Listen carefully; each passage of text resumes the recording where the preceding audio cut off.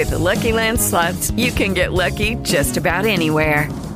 This is your captain speaking. We've got clear runway and the weather's fine, but we're just going to circle up here a while and get lucky.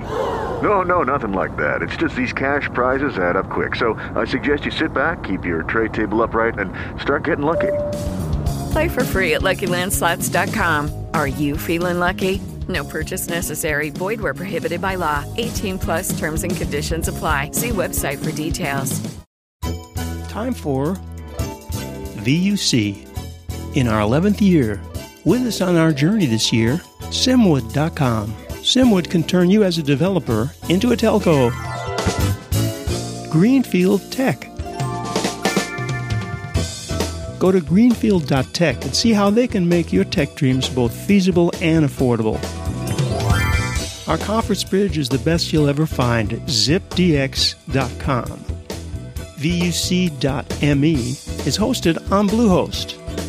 And our worldwide local rate dial-ins are provided by Voxbone.com. Hey, speaking of the finest you'll ever find, we have a fine set of guests with us today, and you'll learn about that in just a second. This is VUC670 for November 3rd, whatever century this is, 2017, I think it is still, right? I'm still writing checks from 1950, so I don't know. So Dangerous Doorbells is not actually that the doorbells are dangerous, but it's a play on words. Dangerous demos. By the way, where's James Bodie? He forgot that it was an hour earlier, didn't he? I pinged everybody. Anyway, let's start by introducing the guests very quickly, and I'm going to go my left to right, so there's no... This isn't me, this is my screen, okay? So we're going to start with Mr. Corrado Mela. Hello. Good morning, evening, afternoon, wherever you are.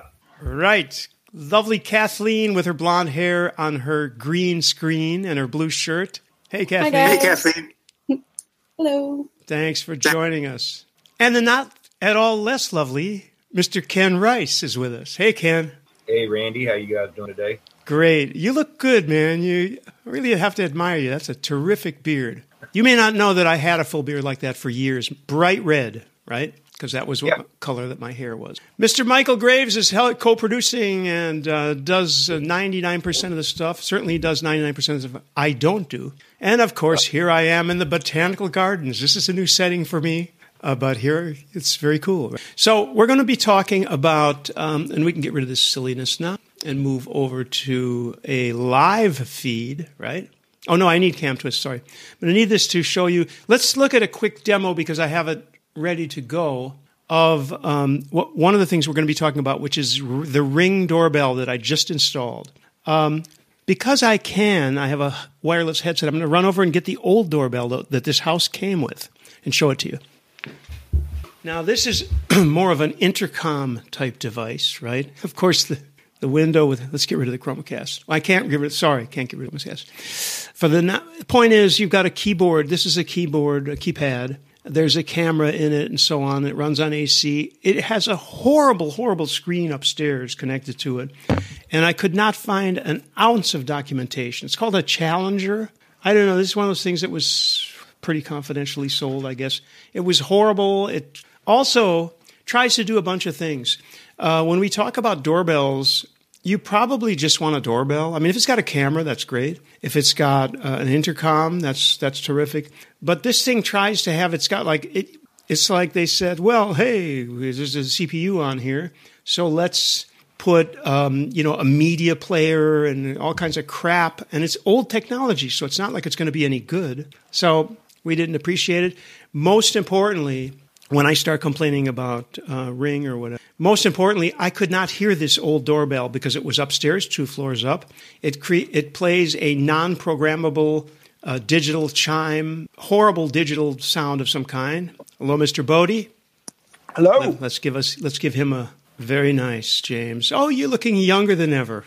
Thank you for joining us. Am I late? No, you're completing with Kathleen on the nice hair, though. It's lovely. Okay. Yeah, I need to get the light, and because I've been in a bit of a rush. I haven't been through makeup. Oh yeah, you need a little tint there, a little foundation.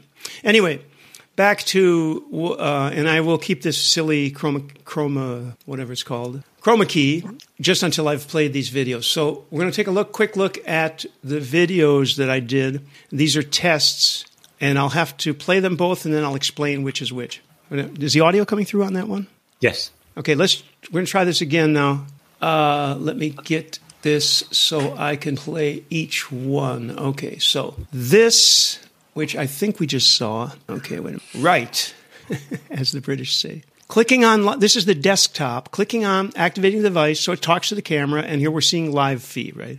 Quick, pretty quick. Now, if everything worked like that, that would be wonderful. It's not quite the case, and a lot of people have complained about this. And I'm going to ask Michael to give his experience in just a second because he was on this when it was Doorbells. Here we go. Before he speaks, though, here's the other little demo. This, as you can see, oh, and then it plays the other one. Sorry about that. Anyway, let's switch off of this particular arrangement to get the real no lag video. There we go. And now you've got the actual real back. So what happens, though, is this thing is on Wi-Fi. There's some setup. There's some ways to look at how good the Wi-Fi is. Well, first of all, we had a problem because there's a lot of metal in this building. So I had to either move the fiber router, which is not a trivial thing to do, or get a repeater. So I got a repeater. Seems to work okay. Interestingly enough, and this would be good for the more tech people to comment on. When I ping the camera, I guess it wakes up because the first ping is like a second and a half. Then it does a couple of several hundred milliseconds, and it comes down slowly. And what happens is, since you see that on the ping, you're going to see the same kinds of problems when somebody rings the doorbell. So there's a latency and there's a problem of waking up the camera. Because if it was on all the time, it would have to be powered. This one happens to be on battery. Anyway, let's back up and ask Michael to describe a little bit his impressions and what happened with Doorbells. And remember, you also mentioned you were hoping they would go with SIP, and they didn't. Michael? Well, yeah. And so, hang on. I'm looking for something here, and I will hopefully find it. Although I've just discovered something kind of my dismay. So if we look over here, let's see. Here we go. This is a page from my blog from March 2014. So this company called Doorbells was kind of a Kickstarter, except they actually used a service called Christie Street, which they also created, and that was their original intention, was to create a Kickstarter competitor. And it's run by Jamie Siminoff. He's the CEO. He's formerly out of VoIP space, but not too much into that for the moment. The long and the short of it was they kickstarted this thing called the Doorbells, and I was one of the early backers, and we waited like a year and change to get it. And when we got it, it never worked. And it never worked for fairly obvious reasons. Before it was delivered, I corresponded with them, and I suggested very much that they do something standards compliant. And if they used SIP at the core, then it would be sort of interoperable with a whole other world. And I had this idea that my Polycom VVX phone might be able to do the client. But they decided to go with something that was an app-based cloud-type solution. And in the earliest days, it just didn't work very well. Now, I am told by people whom I respect that the more recent version, which Randy has, solves many, if not all, of the problems of the earliest version. And I hope that's the case. But I feel somewhat burned by the company, not because the product was faulty, but by the manner in which they dealt with me, which was just to hold their nose and hope I went away. There you go. Quick, Michael. What I just learned this morning is that they have actually had YouTube take down the sample videos that I published back then. Interesting. Well, of course, that was then, and this is now. But Michael, just, and I'm with you. I feel you, as people say these days, about the SIP thing. And everybody on this call knows about SIP and would like to have, we've all have SIP phones. But really, realistically, is it realistic to assume that there's enough people out there that actually already have SIP phones? Yes, in offices, fine. But in their target market, obviously, SIP was not really that attractive, I would say. In point of fact, you have to decide what kind of an infrastructure are you going to have, right? And they chose RTMP, which is RTMP is not a signaling protocol; it's just a media protocol. And so they chose to kind of roll their own signaling protocol, which was fine. And other people have done it before. The They could have gone XMPP. They could have done a bunch of things. I think they made some sort of poor engineering choices when they were a smaller company, and you play to the strength of the hand that you have, right? So people sitting in the seats at that time thought they were doing the smartest thing, and they didn't have a vision beyond a certain scope. However, I would say to you this, and our friends at VTech, they make video-capable doorbell things. There's Skybell. Since Ring has come around, there are a half a dozen or more. And there are even cheap Chinese knockoffs now.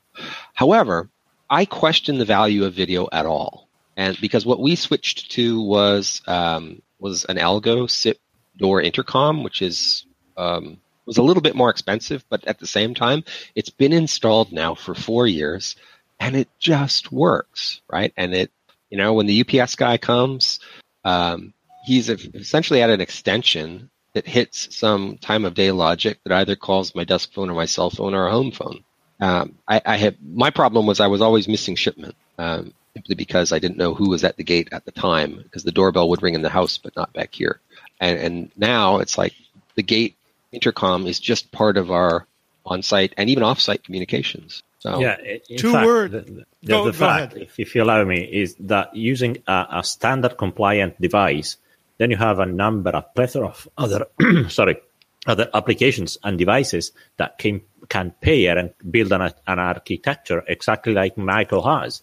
So it's interoperability that allows you to expand and extend and get the logic like Michael has that can follow the call from the doorbell wherever you are, because it's just an extension. Michael, two words. Michael, 2 words. Amazon lock. No, key. Is it key? Exactly. And plus I think that while I love my mobile phone and I do a lot of things with it, it's not the center of the universe, and something that is 100% completely tied to a mobile application is not an answer to all things. So I think being open to extended integration was kind of important. But also, you were commenting earlier this week, it doesn't fall back to voice only when bandwidth constrained. That seems to me a problem. It is. I think it is a problem. We haven't tested it extensively because I think that the doorbell sound can be heard next door, and I don't want to drive them nuts. If I knew she was going to be gone for a week or something, we'd be screwing around a little bit more. But the point is, I don't know exactly, because I haven't rung the doorbell 50 times and had my wife help me and have intercoms. The intercom part wasn't important to us. The video isn't that important either. All I needed to do really was hear the doorbell.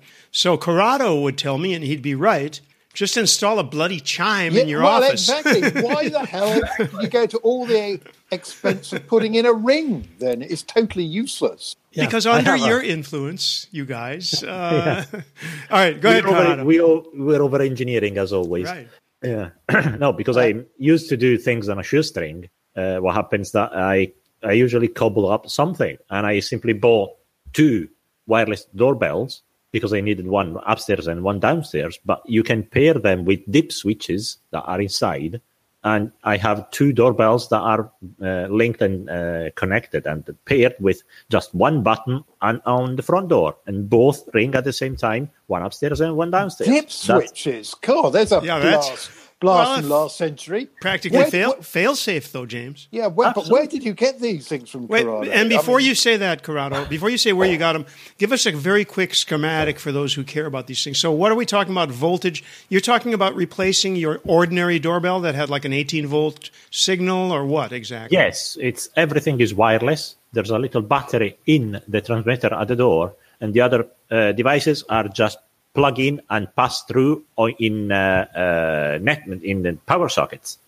So they power to the power socket, and then you press the button, and a wireless signal goes to the doorbells. Okay, the wireless signal. 2 things. What is it? Is there voltage or is it battery operated? The button. Battery operated. Okay, yeah. Battery. It lasts for 6 months, a year, or something like that. It's just a button. 4 years has been there. I haven't changed the battery yet. Thanks. We'll be over to rob you in about 20 minutes. And the other question was, you say wireless, that's all well and good. That could be anything. What exactly is it going over? Wi-Fi? No. It's probably a proprietary protocol, but it's on the 2.4 gigahertz band. Proprietary, Mr. Standards. Is it definitely on the 2.4 gig band or 433 license free? Probably 433, I would expect. Probably even lower. Yeah, because we're talking about something that I bought 5-6 years ago in one of the usual stores for household things, not to name and do. Well, if it's that old, it'd probably be on shortwave, young man. Shortwave. Probably even that. And it probably sends Honestly, a I don't code care. in Morse code or something like that. Well, I think when Radio 4, long wave comes on, the doorbell doesn't ring anymore. Yeah. But yeah, honestly, didn't fail ever. Didn't have a problem. Low-level technology for low-level applications. A doorbell is a really low-level application. I in principle, I totally agree with you. Kathleen, I've been dying to ask you, and I didn't send this in the email, whether you where you live, have a what's so-called high-tech doorbell or any kind of cameras or anything like that. Are you doing any of those things? We do have security cameras, but we kind of have a more traditional option of dogs. So it's very easy to put at the door. As many of us do. Yeah. Yeah. And that's why our 8 phone. We have a fenced yard to keep the delivery people from being eaten by the dogs. Yeah, we have big windows in the front that they look down because it's up a floor. They can look down on the driveway and the front door and see who's there. So. But no, we do have security cameras, but we don't have any sort of doorbell kind of setup. Okay. So maybe I'll make one. So what do you interface your security cameras in? Do you make use of the video feed to trigger other bits and pieces? For example, do you do motion detect, which then turns on the lights, for example? No, we haven't really gotten that advanced with it. Mostly we just have the security cameras that record up to a certain period of time so that we can go back and look, if something happens, we can kind of review the tapes. But that's an interesting idea. Maybe because the way it's set up, that would be really easy to do. Yeah. Start doing the lights. And this is the modern way of doing things, is hooking things up together so that one device then cues another one, and then you put together combinations of things happening that then make other things happen. Complexity, though. Motion detection can backfire big time. Yes, it can. I have up right now that points at a sidewalk, right? And so the preponderance of the image there, we would need motion detection, but only in the lower 30% of the display, because we want to know when the delivery guy is at the gate, but we don't want to know when everybody walks past from the convenience store, a block and a half. Okay. By the way, Halloween stuff. Yeah. Okay, Ken, let's hear about what you guys are doing. You're out in the boonies too, aren't you, if I'm not mistaken? I live fairly far out. So you are fairly far out now, so that's appropriate. We use tiered dogs. Automatic weapons. Yeah, possibly. But, but as far as cameras, plus the compatible, because I'm in the few times that probably shouldn't be because I'm so far out. We have from the tree line. During the day, security cam. I think our biggest when it comes to all is they're all cloud. If you have something island, very week before last, well over right, literally all. You really start seeing how dependent on the internet because something as simple as a Fire TV, you couldn't get it to work. So I couldn't monitor my security cam with the Fire TV laptop. It didn't work. It didn't know where the cameras were. I think really there's a great argument for keeping things simple. We have Andy Abramson on ZipDX, and Michael, if you can see him, I think he said he had 1800 or 1600 was the last 4 of his, but he can hit *6. Andy, are you with us, Andy? And Ken, by the way, your audio is a little low. If you could boost it, please. Yeah. There we go. Andy, you are open now. Hello, everybody. Hello from the back of a lift in the west coast of Florida. So, how is everyone? A little iffy, actually. Little iffy? Okay. Well, a lot iffy. It's actually kind of ham radio over. Hang on. Let me just do something. I'll get off that here. Better? Yeah, pull off the freeway. No. Sure. Anyway. All right. So, you guys are talking about all this remote stuff like doorbells. And I don't have a remote doorbell because getting into my building requires getting past security guards and having access keys to get upstairs. And it's very high security, a la James Bodie style. We have everything except the guy with a gun. But once I want to get to my my apartment, I just simply touch a button on my phone and I can unlock my door because I've got one of these high-tech door locks. And then also as I get close to my apartment house, lights turn on inside using a combination of my location tracking on my phone and IFTTT and the Wemo switches that I have salted throughout the apartment, which turns in so I'm never walking into total darkness, which I think is kind of cool. And it turns off when I go so far away from the building in case I forget to turn the lights off when I leave. Andy, what is your take on, because it's related, and we were joking about it earlier, I was anyway, Amazon Key? I think that the whole thing, whether it's Amazon Key or whether it's going to be the Google Nest product or whether it's the Ring product, these things are all still very early stage beta. They're using, a lot of them are designed on chipsets that are, a year old or more. Don't forget, hardware takes a long time. Software is eating everything. And most of these chips are not really upgradable, flash ROM upgradable. It takes a long time to do that. To me, whether it's Amazon or Jamie's Ring or the Nest product, these are all very primitive compared to where they'll be in, say, 18 to 24 months, as more of the chipsets that come out are designed for IoT type situations versus being used in IoT situations. I was referring to Amazon Key. I'm talking about the thing where you give them access to your place. I guess in an apartment, maybe that doesn't count, for... It does. They can't. They have a hard time getting in. The idea of the Amazon Key system, being able to fill my refrigerator up, is great. My housekeeper has a timed arrival when she has to come in and clean the house. She can arrive at a certain time, and she has to leave by a certain time, which is certainly more hours than it takes to clean the apartment. The Amazon Key system, the biggest challenge Amazon Key has in adoption is they've had a very bad experience overall with Amazon Fresh, in the sense of unreliable deliveries, no pickups for the boxes. They've actually changed to a different box. So they have to prove to longtime customers like me, and I was in the Fresh beta in San Diego County, and it was phenomenal. But I got up to LA, and it's been a disaster because they let the post office deliver the product. Now they're trying to figure out their own logistics. Yep. So again, do you want to pay to be a beta tester, or do you want to have a reliable service? They need to figure it out before they roll it out internationally or nationwide. Right. Andy, I know that you have about 1 minute left. I was just going to ask you, and I think you just answered it. The key thing depends on using their own delivery service. They will not use UPS or anything else, any outside service. So it's only available in certain cities. And you basically answered that question. This was delivered by subcontract, right? UPS. You said even the post office did it. Right. And So Amazon Fresh started out with Amazon delivery people driving rental vans that they were getting from Enterprise with Amazon stickers on it. It then migrated to a combination of post office and other services. And that was where it broke down. They're now starting to realize that they need their own end-to-end delivery service. Right. But right now, when it comes to Amazon Fresh and Amazon Prime deliveries, at least in the Los Angeles area, it's a combination of Amazon, the post office, and a third-party service, including Lyft or Uber drivers. So it's kind of a hodgepodge, and they have to figure that out because they need a consistent delivery model so you know what to expect as the consumer. Again, we don't get paid to beta test, or we don't pay to beta test, and that's what's going on. Okay. You said you had a call. This is the time for your call, so we're going to let you go. Thanks, Andy. All right. I'll be back when it's over. Thank you, guys. And by the way, we'll be talking to Andy and the folks from Dialpad on November 17th. Oops. No. Oh, bollocks. Not sure.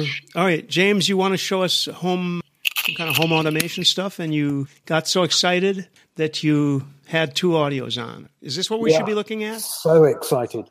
Yeah, that's what we're looking at. Talk to us, but get that echo killed, please. There we go. How's that? Yes, excellent. What I was going to say is you've got to remember that these days, every component that you get really is going to interact with another component somewhere else. And the smart people... Still a little bit of echo. And somewhere else meaning the cloud or somewhere else meaning in your house? Because I don't like the going outside part. Well... Indeed, and Ken's point about what happens when the internet goes down is hugely valid. Absolutely. So one of the things that I've been looking at is this open source project called Home Assistant. In fact, home-assistant.io. It's an open source project, and you can run this code on anything you've got lying around, and incredibly popular are Raspberry Pis, because they're cheap and reasonably powerful. And the great thing about that is they don't consume a huge amount of power, and you can and they're independent from the internet, so they just keep on going if the internet goes down. And I just thought I'd share with you this list of all the things that you can interface into Home Assistant. If you see anything that particularly interests you, say stop, and we'll go in and have a look at it. Well, wait. Let's say I just saw Apple TV or something like that go by way up at the Well, top. Apple TV is a bit kind of. So what? Have a look at Apple TV. So this allows you to control the Apple TV 3rd and 4th generation. And just thinking about Ken's scenario there, where he could be watching the TV, watching broadcast or streaming TV, and then somebody comes to his property. What he would really want to do then is then change the channel on his TV. So instead of looking at the streaming, he's looking at his camera feed. No, he wants picture-in-picture that he can then click on to expand. Yes, well, he wants to be alerted. Let's put it that way. You know, because Comcast users, I think Michael may be one of them, there used to be this thing when you got a phone call where the caller ID came up on the bottom, right? Yeah, and that's actually a hack from 12, 15 years ago for TiVo. When TiVo called its schedule information via a modem and a phone line, it would monitor that phone line for incoming caller ID and display that on your TV. It was a nice little thing. Anyway, back to your idea, James. Yes. From the other interesting and very significant components in here, Matrix is one of those. I mean, if you can interface your Home Assistant into Matrix, then you can use the power of Matrix to throw notifications and control signals wherever you want. How is the average person going to address this whole situation? Because what you say, James, is all fine, well and good for you. I've been in this stuff for years, and yet I find myself lost in the power of Matrix, or if this, then that, or which I know Michael uses. Well, the answer to that is the average person with the whole thing being packaged in such a way that a mere mortal can handle it. But what we're seeing in things like this Home Assistant thing is a glimpse of the future, what is coming. And so, okay, today it might be a bit geeky and you might have to play around a bit. But actually, in the last 6 months, all of this Home Assistant stuff has become incredibly easy. So we're talking about one single command on a command line will install all of these bits and pieces with defaults. Oh, look, there's your Ring. A note. What can you do with Ring? Well, you can ring the Ring. Then you've got the Ring binary. Why would I want to ring the Ring from indoor? Well, there are different types of signaling. Let me address this to Ken, who may know the answer. If you don't, Ken, not a problem. Someone else maybe can address it. But how many different systems are there for interfacing this stuff? In other words, let's just take a simple case of light bulbs, right? So when you first started, I've heard the name Digby, I've heard the name Philips, right? Or maybe that's the same thing. I don't know. How many different... Not Digby. What did I say? You said Digby. I'm sorry. Digsby, is that what you said? No, Zigbee. Oh, Zigbee. With as you would say, a Z. Sorry. Ken, go ahead.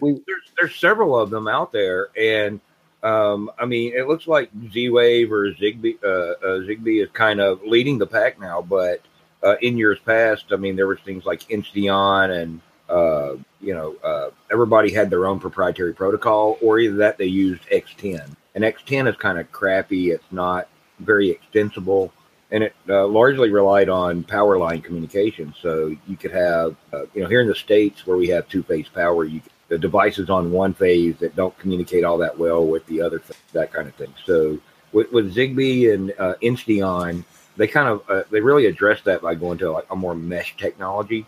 So you can you don't have to worry about I'm on the right phase, so they'll fall back to wire in the 2.4 gig. So I mean, it's a standard. Both of those are standards and it's open, but a lot of the problems come back to user experience and or the software that works with one doesn't necessarily work with the other. So you fall back to using things like if this then that, or you end up having to write your own code for it. And I think the biggest deal is for really wide adoption is getting the prices down to where it's affordable, because companies like Crestron and various other companies like that have some really cool stuff, but it's really expensive for quote unquote smart home technology. And then you come back and we can find things like Home Assist, but as JB pointed out, you still have to go to the command line. The average consumer is not going to. Yeah, that's true today, but that's going to change. Yeah.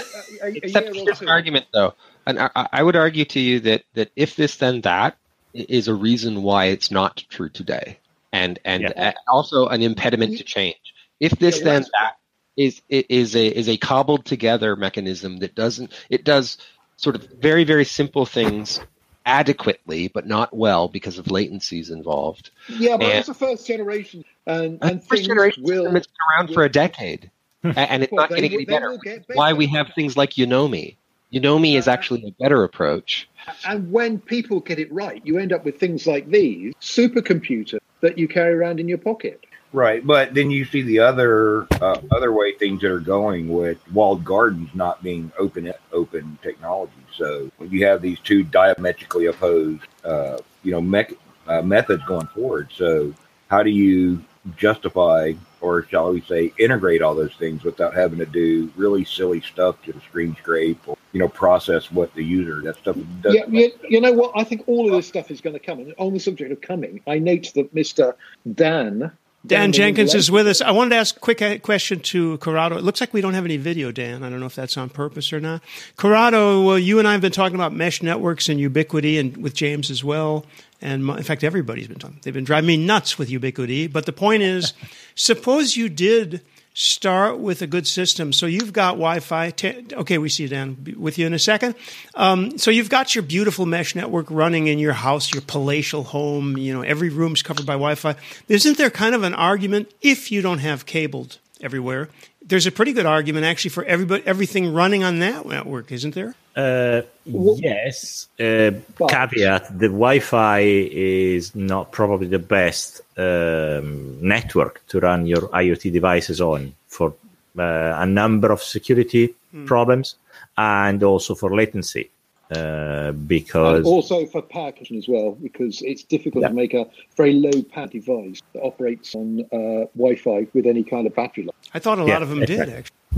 All right, anyway, Dan, I think you were burning with desire to join us on this. Tell us about your installation and your thoughts. So luckily, I just did a talk about all of this at Full Stack Toronto 2 weeks ago. So I gave a talk about Home Assistant, and so when James brought that up, I was like, need to get on. My home automation stuff is mostly based off of Z-Wave, as well as everything else within my home. So one of my slides in my talk says who lives in a smart home, and I think probably like 10 people put up their hands. And then the next slide says, I don't. Even though I've got all of these smart devices in my home, I don't really class my home as a smart home because I still go and turn a light switch on. When I enter a room and it's dark, I put the light on. And when I leave the room, I turn the light off. And that's not really very smart, is it? So Why? What? Why do you do that? Why do I put the light on so I can see? But why do you do it? Why do you do it mechanically with a switch? Oh right, yeah. So because Z-Wave light switches, for example, cost £50, and so if there is, say, 15 light switches in my house, that's really, really, really expensive to go change them all. I could. So on the lights. Right. So is that that's a smart light bulb, isn't it? Rather than a smart switch. Well, we have a couple of things here, and we've sort of made a false start. But one could say that home automation has been nothing but a collection of false starts for 25 years. We had some X10, which we used for a long time. We tried a little bit of Z-Wave, and then some of the very early VUCs, we actually had an outfit from Canada can't remember their name, but they made it looked like a little embedded asterisk router, actually a home automation controller. That is a Philips Hue light bulb. You're right. It's a black and white. It's a monocolor light bulb. It's not a colored light bulb. But we have started in the past year switching to the Lutron lights, because we do have things like a chandelier over the dining room table, and we have things like kitchen lights where smart light bulbs don't make economic sense. Right. In many cases, but a smart light switch can. Right. So Gizmodo tweeted the other day how the right way to do smart lighting is to replace the switch rather than the light, and this was now finally possible. And I quoted it and said, "Well, no, you've been able to do this for a very, very long time. Just people weren't doing it. Lights need to." Well, anything within your house really needs to be, some people would say wife-friendly, let's say human-friendly, where you expect there's a light switch on the wall, and you expect when you go and put the light switch on, that the lights are going to come on. It doesn't matter that there's an app on my phone that I can turn those lights on or off, but I still need to be able to go and touch a thing on the wall and turn that light on. My Wi-Fi is broken, for example. I still need to go and turn that light on. And that's why smart light bulbs don't work. But yeah, Home Assistant is brilliant, because I've got IKEA smart lights, I've got Hue smart lights, I've got Z-Wave devices, I've got Z-Wave sensors, and one of them is calling you right now. Yeah. And I've got Ubiquiti cameras, and I've got an Ubiquiti Wi-Fi network, and so I know when someone is at home, because it's connected to my Wi-Fi, and so I can do automations like, instead of playing the radio in the morning, no matter whether or not there's anyone home, I can play the radio if I'm connected to the network in my room using my Google Home, using an internet stream. My wife doesn't like the radio station that I play. So why does it need to go off when I'm not in the house and I'm traveling? We can do amazing things, and that's why Home Assistant is amazing. Getting back onto why I wanted to join, James was saying how this is the future and it will be consumer soon enough. I completely and utterly disagree, because so Home Assistant is amazing, and I love Home Assistant because it allows me to take all these things from different vendors and make things happen.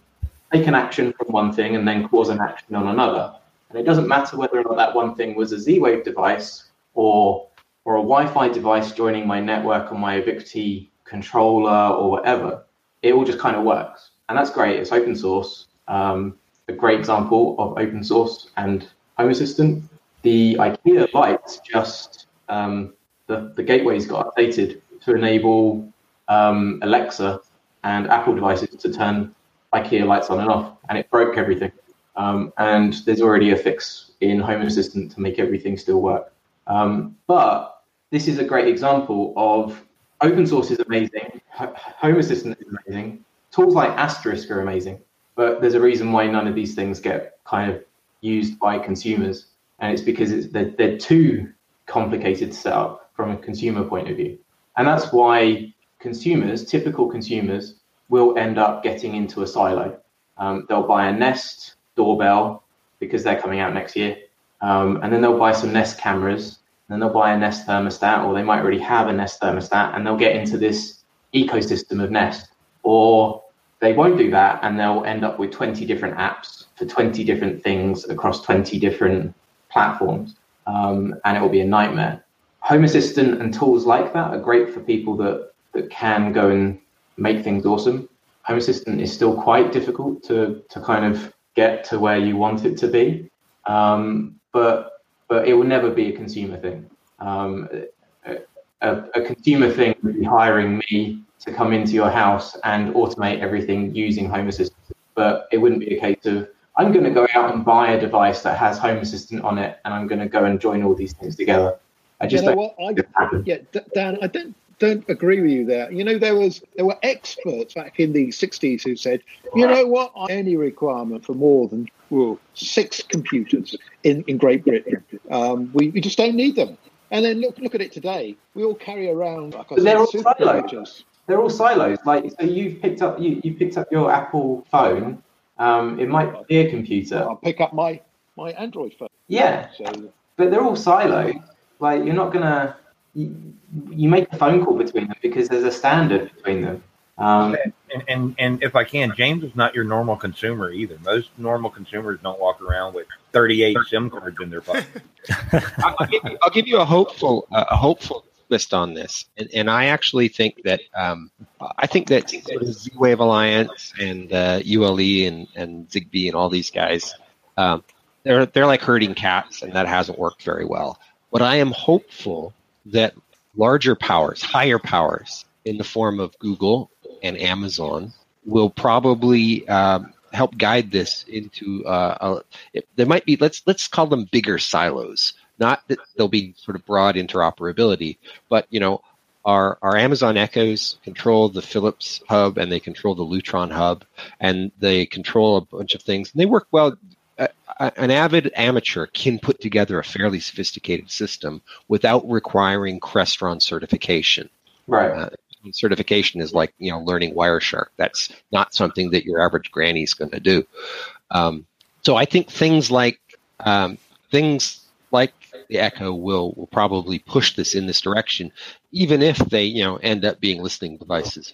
I completely agree there. So the Amazon Key is a Zigbee device. The IKEA light bulbs that have recently come out, they're all based on Zigbee. And theoretically, once apparently IKEA are going to release an update to their light bulbs where you're not going to need a IKEA gateway. You'll be able to hook them up to a Philips Hue gateway instead. And the latest Echoes have a gateway of sorts built into them, and there's this trend towards having a multifunction gateway, which is more like what that what's called Vera used to be. Right. So we there. Like, you can go into Home Assistant and not Home Assistant. You can go into Google Assistant on your mobile phone, and there's a list of 50 different providers that Google Assistant can integrate with. That all requires the internet, and that's a bad thing anyway. But when it comes to home automation, I really don't want my home being automated from the internet. But no, you make a good point. I don't think we're ever going to get to the point of easily being able to have, say, the level of complexity that you can have in Home Assistant, for example, where you can have lots of different things happening and then causing lots of different things to happen at certain times based on certain conditions. But in terms of just joining A thing to B thing using an Echo or Google Assistant, that's absolutely happening. And that's what we really need is the localized logic engine, and perhaps that's the project that you're talking about. We don't have it yet. Our local installation is internet dependent, which is a bit sad, but it's sort of a fact of life right now. And only things like Crestron, where you're spending a bunch of money to have a server type solution locally resident, are not that well. I can't harp on about Home Assistant or there's a couple of other ones. I think there's like eight different open source ones, and I ended up choosing Home Assistant. I can't harp on about it enough. The great thing about it is that you don't get siloed. So you can have your proprietary stuff, but you can use that alongside other proprietary stuff, and in particular some very, very cheap and cheerful hardware, like the one that this guy is playing with. He's got a $5 relay there, which you can use to turn on lights and whatever you want. And the point you made, Dan, is hugely valid. Perhaps you ought to be switching on and off ordinary lights rather than paying, I don't know, $30 for a light bulb. It's or $50 for a switch. And what happened? Sorry to bang on this, but what is wrong with PIR sensors that turn on the lights when you get into the room and get out? There are light bulbs that have the PIR sensors inside it. and they cost a $5. That's good for some. $5. They cost about $1. In fact, No, that's only good for certain. It's certainly excellent for hallways and stuff. I wish we had one. I wanted to mention something too, an example, because since we just moved in, so we're in a house that has on the upper floor it has an invertible or whatever it's called, a heat exchanger. So it has the only heat for that room. Then there's a heater. There are three other types of heaters. The house is all electric. My point, though, is I finally found a manual on the internet for one of the heaters and got it set up correctly. Because, obviously, think about this. Every electric heater has the same function. It's going to have, turn it on and it's on. It's going to have a thermostat. It may have a programmable hourly thing, right? So how is it possible that on these 4 different units from 2 different manufacturers, I can learn one and figure it out, and then I move on to the next one and I'm completely lost? And the answer is interface, and there's no standard for that. So on one, you push these 2 buttons, plus totally, I can't think of the word now, not natural. Non-ergonomic. Non-ergonomic, but not, I want to say intuitive, unintuitive, completely unintuitive. So when you're reading a manual and it says, for example, you're on the temperature and it says, to raise the temperature, press the plus key. To lower it, okay, we're not idiots. Anyone knows that, right? Of course, in between parentheses, let me add that there's a heater that has red for on, green for off. There's another one that has green. If it's blinking green, there's a terrible fault and you need to call the service. Blinking green for call service, to me, all right. But anyway. Well, this is why you need an open source controller in there, which you can then change the user interface and you can make it whatever you want. Whatever. In more modern stuff, yeah. These are just electric heaters that cost maybe $150 or pounds or something. But the main that makes me remember. Sorry, I always used to laugh at people that had connected dishwashers or connected washing machines or ovens. Yeah, I always used to laugh at people that did it. But now that I am heavily getting into home automation using Home Assistant, I can't think of anything better than when my solar panels on my roof are generating more electricity than I'm using to turn on my tumble dryer. I can't think of anything better than doing that. But I can't do that without kind of taking my tumble dryer apart now. Let's say you're like Brian in Oklahoma, right? And Brian's got solar panels that he just installed on his house, right? So he doesn't have any local storage. He's just inverting, but also he's not. You know this from his Facebook feed. He's not getting paid for his contribution to the grid. He's just offsetting his own use, right? But he's also got an electric motorcycle and an electric car. What you really want to do is, at the peak of the day, if the motorcycle's sitting in the garage, make sure that puppy's charged while you're getting maximum amperes. There's actually, I was just watching, there's another product that is ideal for Brian that I might actually send for that. And it's kind of standalone and it just kind of works. In the UK, it's a little bit different. We actually do get paid for our generation into the grid. And it doesn't matter whether or not I'm actually putting anything into the grid, I still get paid for it. So if the best thing for me is to use all of the electricity that I'm generating, because I get paid for it, whether or not it goes back into the grid or not, because that's just how it works. Using something like Home Assistant to do that for me would be ideal. And this is a left turn for which I apologize, but are you familiar with this app? I've seen this. Yes, you can have different. Yeah. This is the best $4 I've ever spent on an app, and we used it this week to do this, which was an 85-pound pumpkin with one Philips Hue color-changing bulb inside of it, and you can't really see the light activity at this particular instance, but we had about 700 kids come through our yard on Tuesday, so. But then the really good fun thing would be to then interface that into something. It takes a kid coming down your drive, and then it flickers, and then you have a bit of sound. There's lots of things all going on at the same time, all queued up by your property. Now, here's the thing about that. In theory, you're right, and the but is a big one. It becomes something where there's a tremendous amount of effort involved, both on the part of software developers and also on the part of the people who are staging the thing. And then you realize that you have when you have 700 kids over 3 hours, it's a torrent. It never stops, right? So you have to design for that circumstance.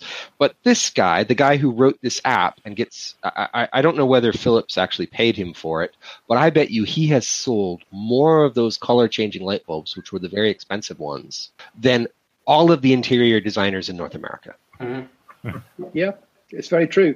These days, software does sell the hardware. Yeah.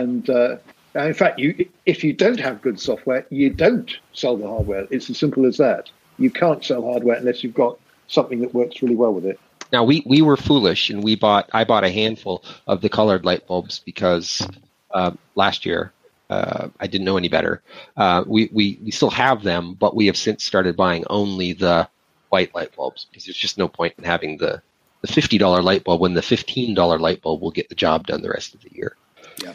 That's a good point to say that we've been going for about an hour, and we could maybe look for some conclusions. Has anybody got anything to say that they haven't already said? I think one thing that we discussed, sorry, James, is reusing old hardware to do small local applications, like using old, as I did, mobile phones to do CCTV, recording on an SD card, and when and if the Wi-Fi or the connection is on, uploading whatever happens on whatever cloud storage you have with motion detection and just powered through a USB hub. So it's constantly powered, but even if the power goes off, there's a battery inside.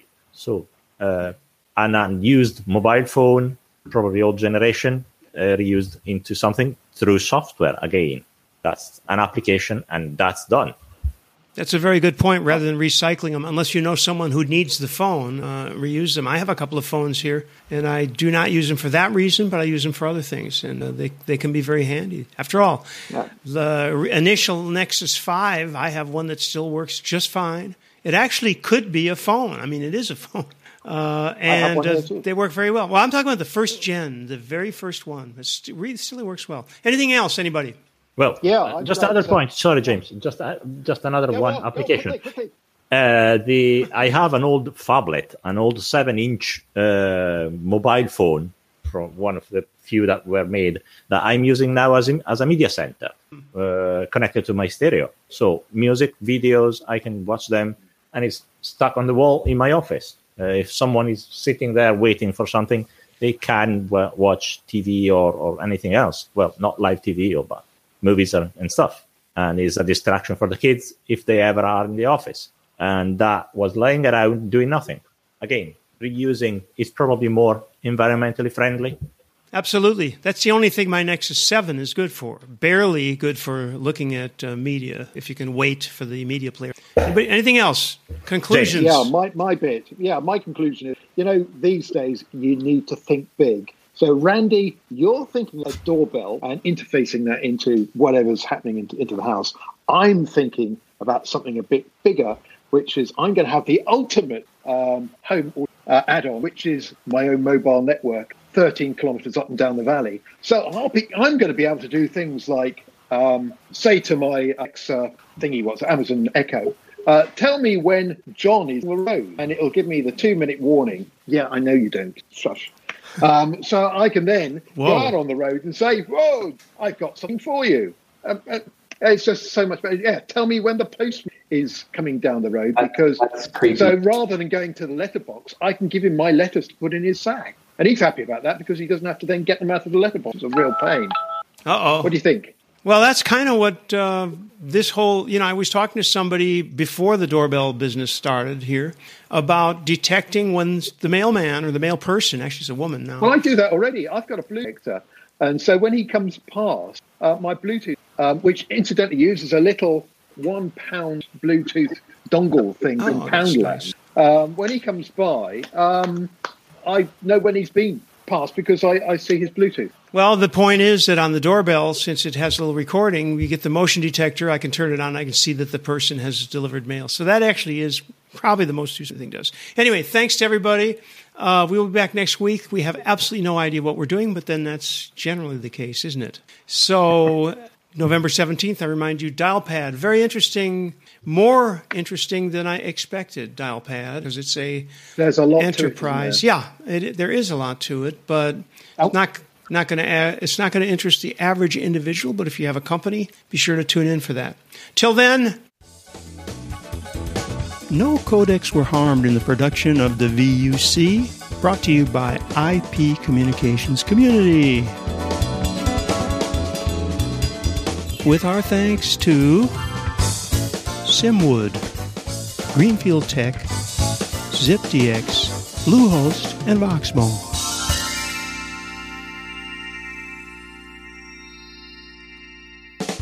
See you next week.